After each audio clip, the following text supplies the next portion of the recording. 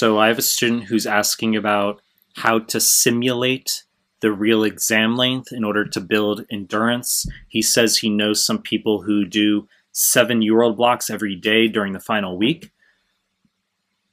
He wants to know my view on that. My response is, that's a bad fucking idea, okay? I've talked about how, number one, you should not be doing UWorld all the way up to your exam. That's a separate discussion of itself. I've talked about how you need to be focused on the NBME content late, 20 through 30. For step 1, you're going to memorize those exams. For 2CK, 6 through 11, as well as all the Clinical Mastery Series forms, the NBME subject-specific forms.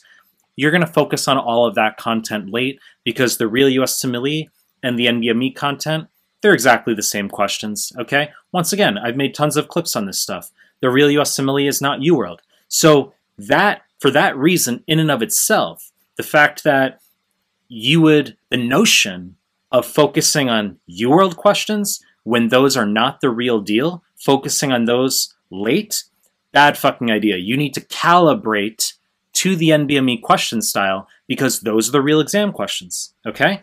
So the other point as far as building endurance, you'd be very surprised that on the real exam day, you'll be completely fine even if you've only been doing, let's say, 40 questions per day in UWorld, okay? The NBME exams that are roughly 200 questions, those are perfectly fine to do.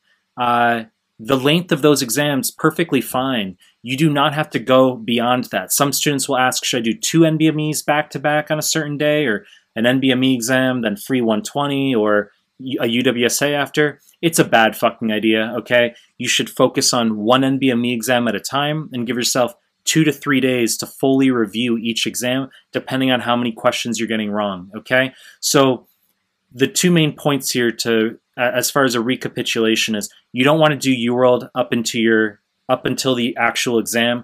You're going to focus on the NBME content.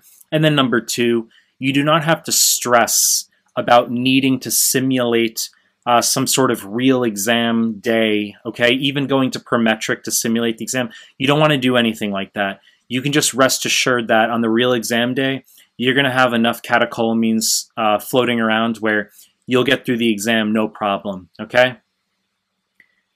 You know the deal. I'm going to continue making more content. If you like my stuff, subscribe to my channel. And I appreciate your time. That's it.